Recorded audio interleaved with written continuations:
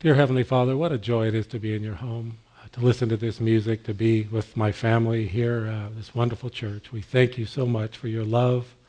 We thank you for your grace. We thank you for your forgiveness of our sins. We do ask your blessing, Father, on our pastor celebrating his birthday. We want to celebrate him, his ministry here. He has blessed all of us so much, and me personally, he has done so much in my life and my family's life. We want to lift up Pastor Dan to you, that you continue to bless him as he recovers from pneumonia. We need him back healthy and strong.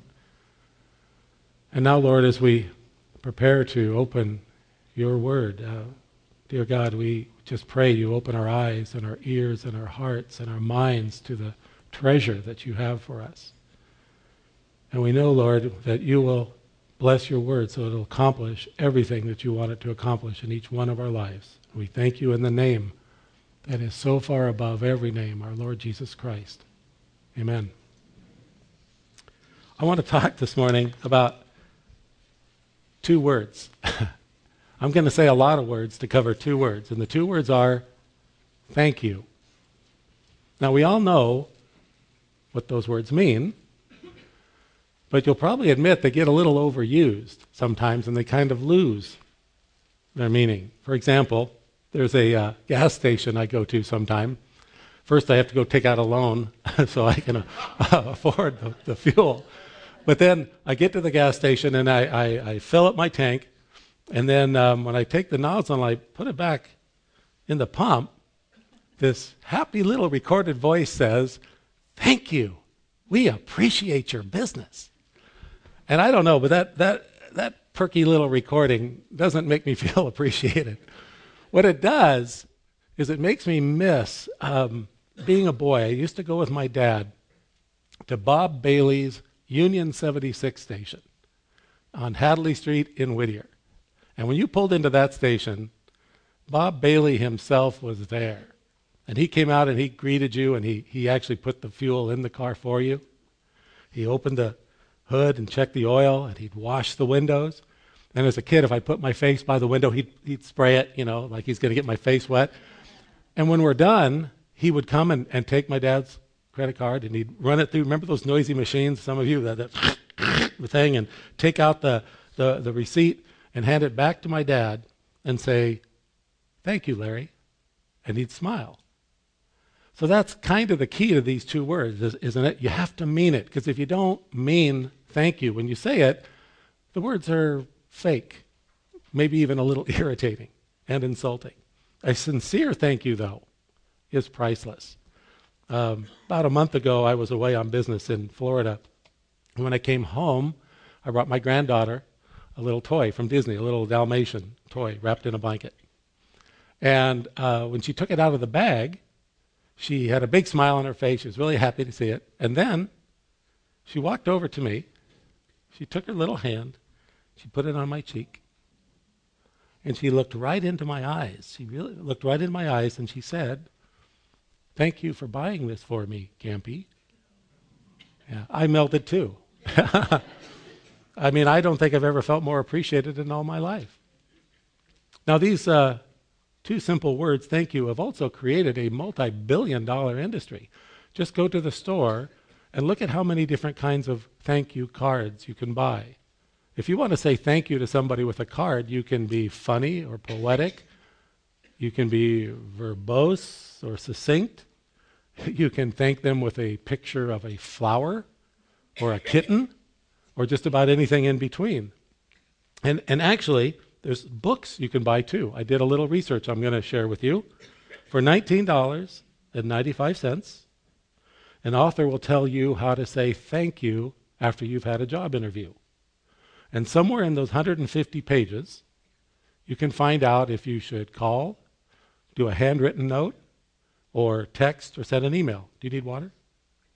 Okay. All right. It's okay. Do you need water? Does she have water? Okay. It's my mom. I got to take care of her. Yeah. For $6.78 this week at Amazon, $6.78, you can buy a book entitled "When You Say Thank You, Mean It," and 11 other lessons for instilling lifelong values in your children. And for just a few dollars more, you can discover 101 ways to say thank you. If you want free advice, I recommend an article at the Harvard Business Review that asks the question, do you really even need to say thank you? So we have lots of options when we want to thank each other. But what about God? How should we thank him? When I was a boy in Sunday school, one of my Sunday school teachers told us that if we want to thank God, one of the ways to do that is to count our blessings. And as a boy, the first blessing that popped into my mind was the fact that I had a pretty nice little neighborhood enterprise going at that age. We had lots of homes on the street, lots of big trees that dropped lots of leaves, and I went to our neighbors and I would rake their leaves for them. And they would pay me, and I would rake in money as I raked in leaves. And I raked in enough money one summer to buy a brand new Stingray bicycle. 3 speeds, gold fleck paint, racing slick on the back. It was so great. So that's the first thing I thought of when we were going to count our blessings. I thought of money and how grateful I was for that bike. And I think it's true that a lot of people would say that money is a blessing, especially in America. Back in the early 1900s, there was a man named John D. Rockefeller. In his day, he was the wealthiest man in the whole world. He was also America's first billionaire. One time, a reporter asked Mr. Rockefeller a very interesting question. He said, "How much money is enough?" To which Mr. Rockefeller answered, "Just a little bit more." Probably heard that quote. Some of you may remember the bumper stickers and T-shirts in the 1980s that had the slogan, "He who dies with the most toys wins." You know that one. That was from Malcolm Forbes, a millionaire of that day. Well, I've got a few more quotes for you about money. Oscar Wilde said, "Anyone who lives within their means suffers from a lack of imagination." Groucho Marx said, this may be the first time we quoted Groucho Marx at church. Do you think, Bill? Is it? Okay. Groucho Marx said, while money can't buy happiness, it certainly lets you choose your own form of misery. Will Rogers said, too many people spend money they earned to buy things they don't want, to impress people they don't even like. Steve Martin said, I love money. I love everything about it. I bought some pretty good stuff. Got me a $300 pair of socks, got a fur sink, an electric dog polisher, a gasoline-powered turtleneck sweater, and of course I bought some dumb stuff too. Last night after the service, George Porter, I don't know if you know him, but he came up and he gave me this line. He said, David, it is not a sin to be rich. It is a sin to die rich. I thought that was very profound. I'm going to, from now on, send him my notes and have him add things before I come up here. Perhaps you didn't know this, but the Bible was not written by Americans. So we just heard the American point of view. Let me give you a little bit of the biblical point of view. The writer of Hebrews 13:5 says, make sure that your character is free from the love of money, being content with what you have. Being content with what I have is clearly not an American value. As I've gotten older, I have discovered that I'm sure all you have, that God blesses us with things that money just can't buy. So I would like to seriously count a few of our blessings together. First, our salvation. The blood of Jesus. What is that worth? Quick story. I was riding in the car with an associate who works for this man that we're doing some work for. He's a billionaire. He is a multi-billionaire. That's more money than I'll ever have in my life. And he was telling me the billionaire man is 70 years old, and the subject of death came up, and he tells everybody, no, we won't discuss death. We're not going to talk about it. And I was in the back seat hearing him say that, and I thought, wow, here's this man that's worth billions. He's 70. He is terrified. He won't even talk or allow anybody around him to mention death. And for me, and I'm sure for you, it's a very comfortable subject. We have a hope. Our riches are ahead of us. Anyway, I just thought of that. What is our salvation worth? What is our blood? What is the blood of Jesus worth? Continuing to count our blessings. How about having the Word of God so available to us? We have it as a book on our laps. We have Kindles, iPads, even on our phones. Our family is a blessing. Our friends, this church. When you get to be a certain age, here's a real blessing. Pain-free moments. The older people are laughing at that. The younger people are going like, what? You'll see. Laughter is a blessing. An unexpected kindness from someone. Ears that can appreciate music. Eyes that can be dazzled by a sunrise or a sunset. Fond memories. A kiss. I hope when we make out our list of blessings, I hope our list is endless. Because if it is, then we're really paying attention to God's goodness in our life. And of course, at the top of our list is the greatest blessing God can possibly give us, himself. Some have said the reason we will live forever is because it will take that long to fully know our Heavenly Father. So back to my question, how do we say thank you to a God like this? If you'll turn to Psalm 138, you're going to have a lot of time because I want to talk about Psalms for a second. I love Psalms, don't you? I mean, do you ever feel anxious, angry, or alone? Overjoyed, overworked, overwhelmed? Do you feel close to the Lord some days, far from the Lord some days? Whatever your condition, there is a psalm for that. I'm going to give you a news bulletin. Life is complicated. Life is complex. You can have mountaintop moments where you feel so close to God. You feel like you can touch heaven. You feel like you can touch his throne. You feel like starting your prayers by saying, Lord, while I'm in your neighborhood, I thought I'd just say how much I love you. But then what happens? Next moment, you find yourself going down into the valley. And in the valley, we struggle with our weaknesses and our circumstances. Our faith feels puny. We have very little strength, we feel, to get through the day. We feel stressed and overwhelmed, and then God seems miles away. The book of Psalms covers all of these conditions and any others that you can think of. But interestingly enough, the book of Psalms really wasn't written to tell us about ourselves. The focus of the book of Psalms is God. Now, the book of Psalms was called the book of praises by the Jews in the early days. And the word praise used to confuse me because anytime I met a praise leader or a member of a praise team, they were always singers or musicians. And I am not a musician, and I'm certainly not a singer. In fact, do you know the first verse of Psalm 100? If you don't, I'm going to say it to you, and then you'll recognize it. The Psalm 100 verse 1 says, "Make a joyful noise unto the Lord." Now, for some reason, lots of people quote that verse to me after they've heard me sing. I think they mean it as an encouragement. I'll take it that way. Because for me, if I try to carry a tune too far, I'm going to drop it and break it. But I can still praise the Lord because praise isn't about the music. Praise isn't about the words. Praise is about our heart. The Hebrew word for praise is hallel, and it means glory in. When we praise God, we are celebrating. We are glorying in who he is and what he's done. We can praise the Lord with our thoughts, with our words, and of course with our songs when our heart is right. Now, most of the time when the word praise is used in the Bible, it is a corporate praise. It is for a group to praise together. The Lord wants his people together to praise him. That's why church is so important. And certainly we can have private moments with God. It's a biblical discipline. Solitude is a biblical discipline. It's wonderful to get alone with the Lord. But primarily when God talks about praise, he wants his people doing what we do, standing side by side, shoulder to shoulder, just acknowledging we are utterly dependent upon you, Lord, and yet we love you so, and you are so great and so mighty.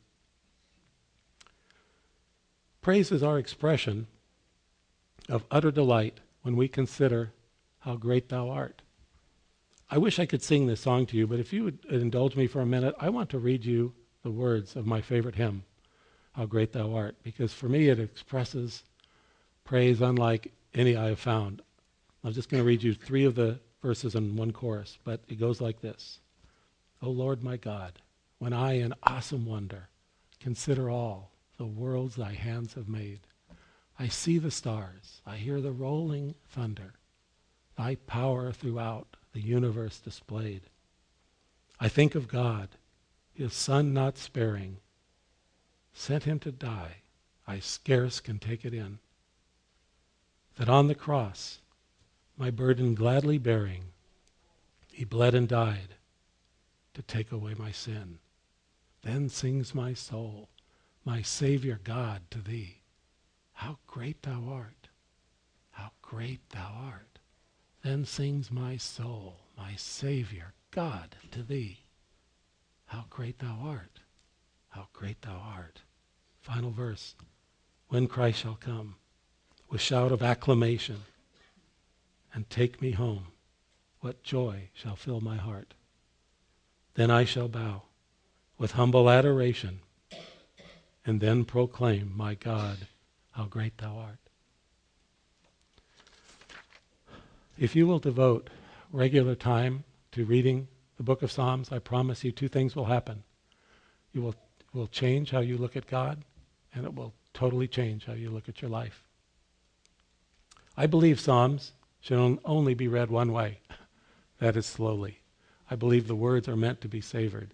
This past summer, my wife and I got to go to Maui and stay at a friend's condo. And one afternoon, as a treat, we went to this wonderful restaurant right on the beach. And the meal was incredible. And for dessert, you know what I ordered for dessert? Black coffee. That was it. And I'll tell you why. Because they served it in a French press, and it came from these very rare beans from Hana. And I can promise you something, it was the best coffee I'd ever tasted in my life. I just was sipping this rich, dark brew, just savoring it. And honestly, telling you the truth, when it was done, in my cup, I went like this, and I took the last drop. I really did. To me, that's how Psalms should be read. We should just savor it to the last drop. It was great coffee. Now, most scholars believe that David wrote Psalm 138 right after a major victory. So he was pumped up. He was full of confidence and having a great victory. He was also seeing his divine destiny coming to pass. But even so, he humbled himself and gave glory to God, which is right to do. So let's see how to say thank you to the Lord. And we're going to read Psalm 138 together and savor the words. Psalm 138. I will give thanks to thee with all my heart. I will sing praises to thee before the gods. I will bow down toward thy holy temple and give thanks to thy name for thy loving kindness and thy truth. For thou hast magnified thy word according to all thy name. On the day I called, thou didst answer me. Thou didst make me bold with strength in my soul. All the kings of the earth will give thanks to thee, O Lord, when they have heard the words of thy mouth. And they will sing of the ways of the Lord, for great is the glory of the Lord. For though the Lord is exalted, yet he regards the lowly, but the haughty he knows from afar. Though I walk in the midst of trouble, thou wilt revive me. Thou wilt stretch forth thy hand against the wrath of my enemies, and thy right hand will save me. And the Lord will accomplish what concerns me. Thy loving kindness, O Lord, is everlasting. Do not forsake the works of thy hands. I will give you thanks, verse 1. I will give you thanks with all my heart. The King James Version has it translated, I will praise thee with my whole heart. Wholehearted praise. Wholehearted thanks. For God, there really is no other kind. Remember back in Matthew 22, verses 36 to 37, a Pharisee, a lawyer, was going to be clever and trick Jesus with what he thought would be a really difficult question. So he went to Jesus and said, Teacher, which is the great commandment in the law? And Jesus said to him, You shall love the Lord your God with all your heart, all your soul, all your might, or all your mind. So God isn't impressed with our words. He isn't impressed with our raised hands and our bowed heads when our heart isn't fully in it. When we say thank you to God, it must come from the heart. I will give you thanks with all my heart. I will sing praises to you before the gods. This word gods as a little g, you notice, lowercase g. In Hebrew, that can be translated one of two ways. It can mean angels or it can mean kings. And we don't really know which one David had in mind, but I think they both work, because David is basically saying he's going to praise God up to the heavens where the angels are and before the whole earth where all the kings and rulers of the earth are. Basically, David was saying he isn't going to be shy about letting everyone know what God has done in his life. Verse 2, I will bow down toward your holy temple and give thanks to your name for your loving kindness and your truth. What does it mean when we praise God for his name? Praise God for his name. It means that we are praising God for who he is. We are praising God for all that he is. We are praising God for being himself. Now, if you have children or grandchildren, maybe you've done this. Do you like to just watch them when they don't know you're watching? Just look at them, it's so sweet when they're sleeping or when they're playing. Not so much when they're eating. But when you just look at them, don't your eyes fill with tears and your heart just swell in love? That's what David was doing here in Psalms. He's just looking at God, just becoming overwhelmed by him. I wanted to be more like that. I will bow down toward your holy temple and give thanks to your name. God's name is very important to him and should be to us. All through the Bible, we see God talking about his name, but perhaps nowhere more clearly than in Exodus 27. Exodus chapter 20, verse 7. This is one of the 10 Commandments. And whether you've been to church or never been to church before, you've probably heard this particular commandment. Exodus 20, verse 7 is, you shall not take the name of the Lord your God in vain, for the Lord will not leave him unpunished who takes his name in vain. The New International Version says, you shall not misuse the name of the Lord.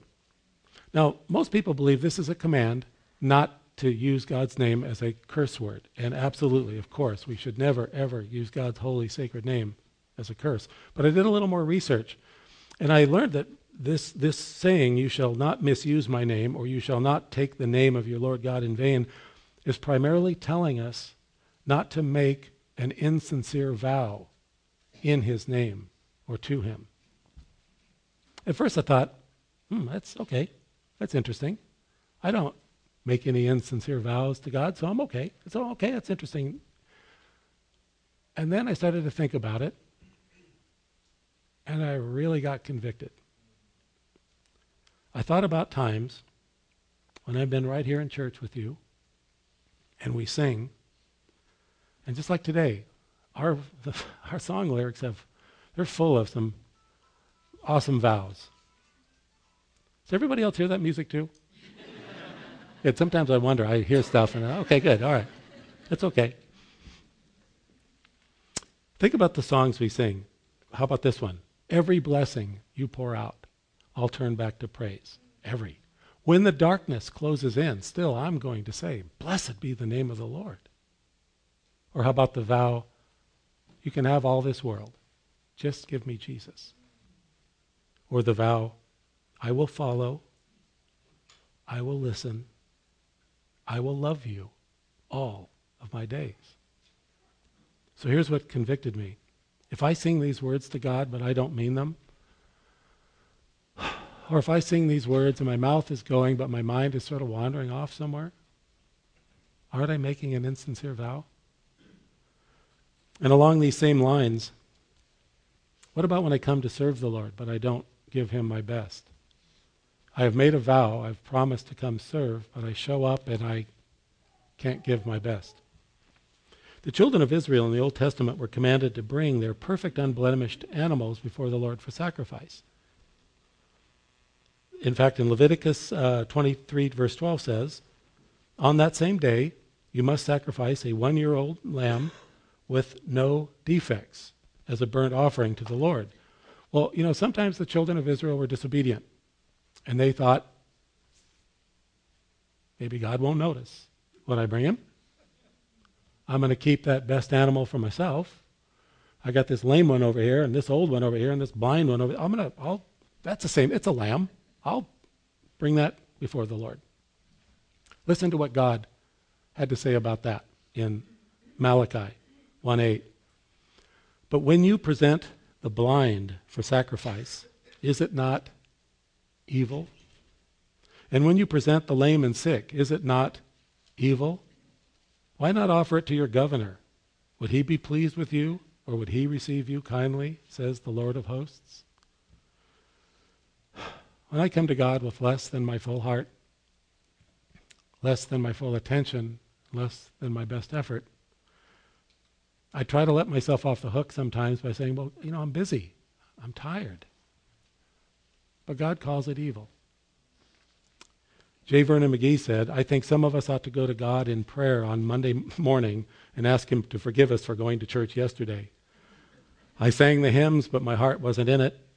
I prayed, but it was a mere formality. I listened to the word of God, but it had no effect on me. I criticized the preacher and others who were there, but I did not criticize myself. God, forgive me for going to church like that.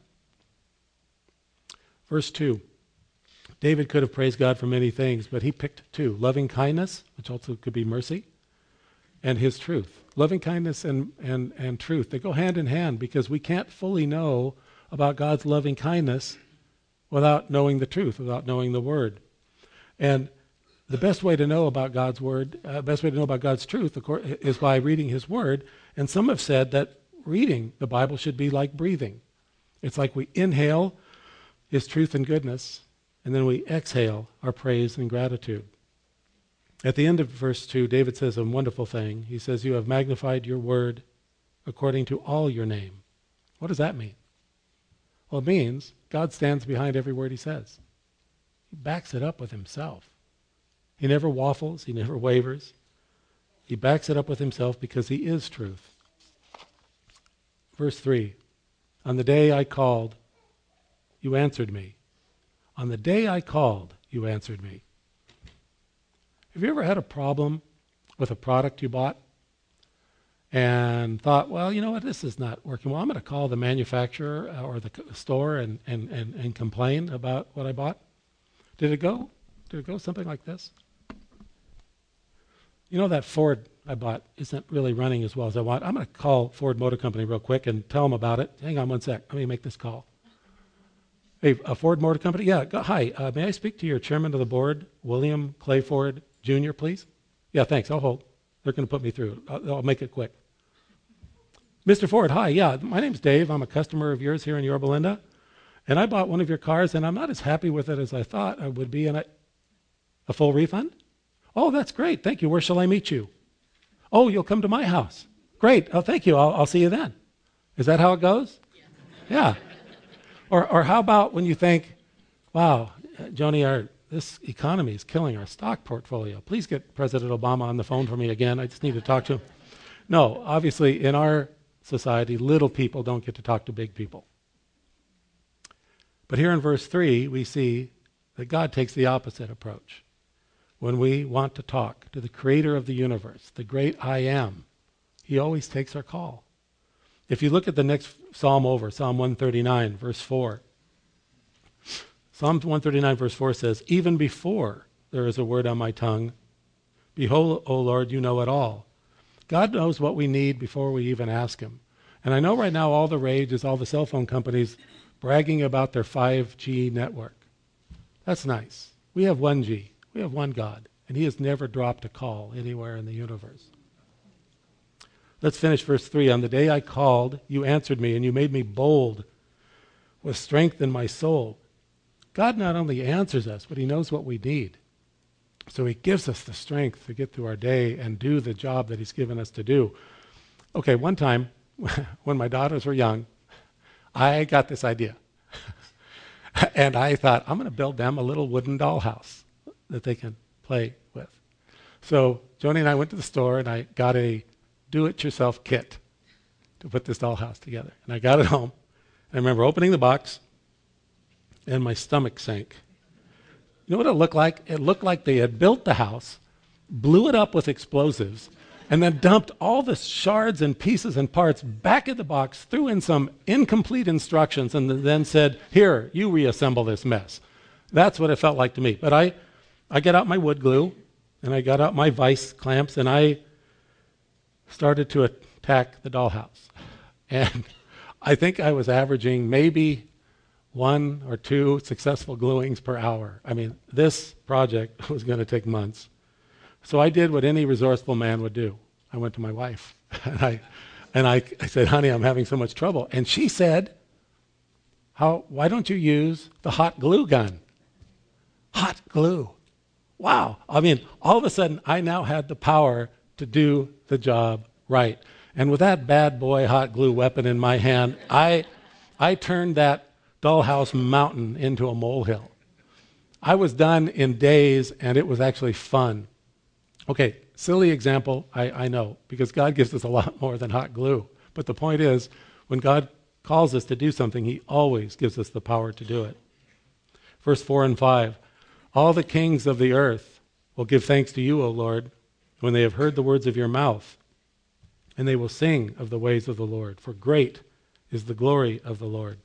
Now, David was not saying that all the kings were going to become believers, just that every king was going to hear about how great God was. Don't you get the idea that David lived out loud? He just lived his faith out loud. He was shouting it wherever he went. You couldn't be around David for very long without seeing and hearing what God was doing in his life. Again, I want to be like that. Verse 6, for though the Lord is exalted, yet he regards the lowly, but the haughty he knows from afar. Let's make sure we understand this phrase, the Lord is exalted. We just sang it today. As always, the worship team seems to always pick the absolutely perfect music to go with the message. And we sang, be exalted our God. We sang. So what does that mean when God is exalted? When the Lord is exalted, it makes all the difference in our lives. When God is exalted, then he truly is my King, my Lord, my Master. Sadly, there are believers who don't see God this way. God is not exalted. God is not the most important person in their life. So what happens? At the first sign of trouble, people that do not have an exalted God run. But they don't run to God. They run to whatever else they believe is going to help them. Maybe they run to Jack Daniels. Maybe they run to Prince Valium. They run wherever they think. They run to whatever they believe is more important and powerful than God.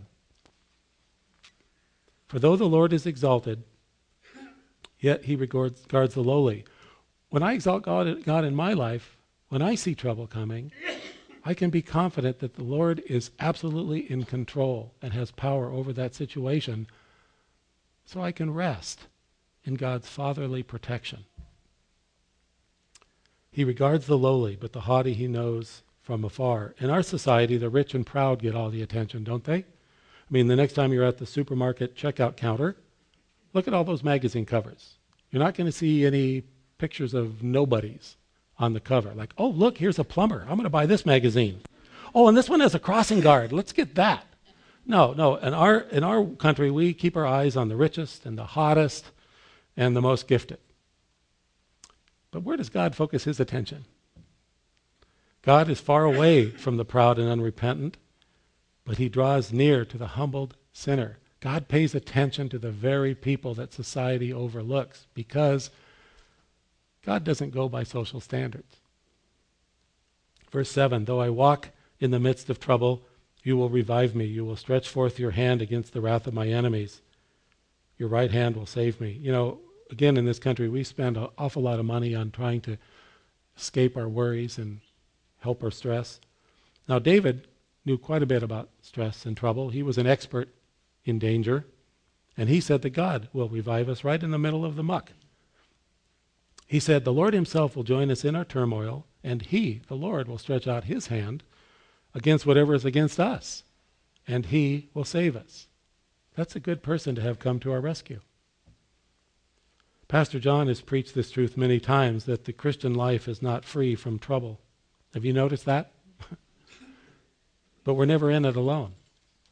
Psalm 34:19 says, "Many are the afflictions of the righteous, but the Lord delivers them out of them all." Do you believe that? Do you believe that God will deliver you from your afflictions, all of them? Even that scary one? Even that hopeless one? Let's read verse 7 again and see if you can spot what is missing. There's something missing in verse 7. I'm going to see if you can see it. "Though I walk in the midst of trouble, you will revive me. You will stretch forth your hand against the wrath of my enemies. Your right hand will save me." So what's missing? I'll tell you because I already have the answer. Complaints. There are no complaints here. David isn't grumbling. And if I'm going to be honest, if I was writing this verse myself, there would be some days I would write it like this. "Oh, though I walk in the midst of trouble," which isn't my fault. And the timing of this trouble is really bad because of all the other stuff I'm dealing with right now. And in fact, the situation is totally unfair, and et cetera, et cetera, et cetera. And you notice in my version, I never get to the part where I turn my trusting eyes to the Lord, because I'm not looking at the Lord. I'm just looking at myself and my circumstances. Here's this thought. Do you know what quickly reveals whether God is exalted or not in our own lives? It's how we look at our troubles. Do we complain or do we trust? Just like David did. "Though I walk in the midst of trouble, you, Lord, will revive me," because I'm watching the Lord, not my circumstances. You know, when you prepare a message, you're not supposed to be thinking of somebody in the congregation that you really hope hears this message. That's not a good thing to do, and I couldn't help myself this time. There was one person that I kept thinking about over and over and over again at this particular passage, and that is my mother, who is sitting right there. I'd have her stand, but we don't have time.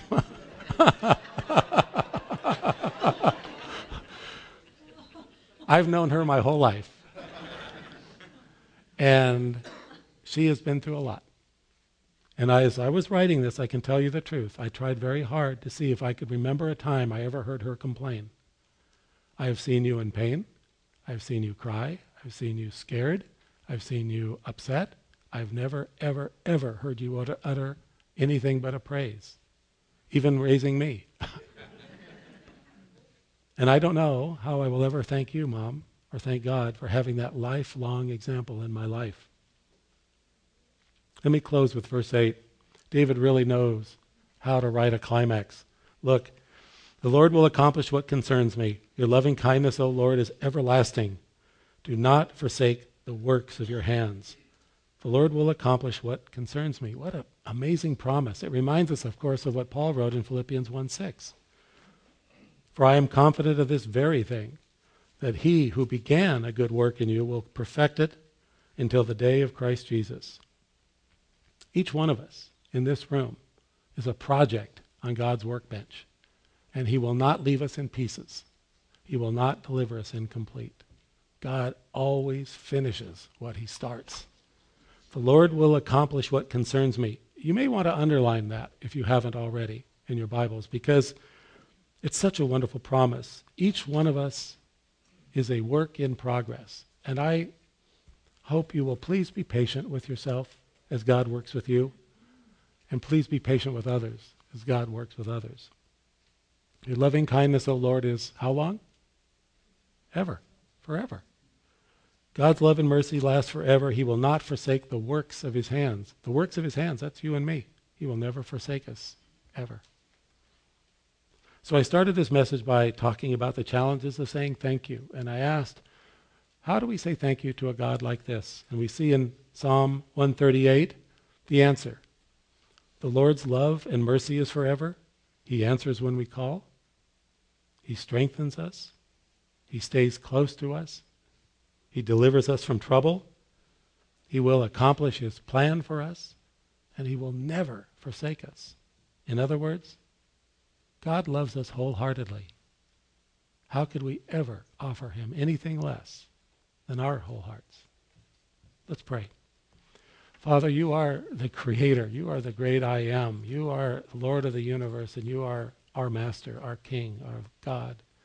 Father, we thank you for your promises. We thank you for your word. We thank you that we are in your hands, that we are your project. Father, I just pray as we go from here today that from this day forward, we would be men and women who, like David, loved you and thanked you and praised you and lived for you with all our hearts. We thank you in Christ's name. Amen.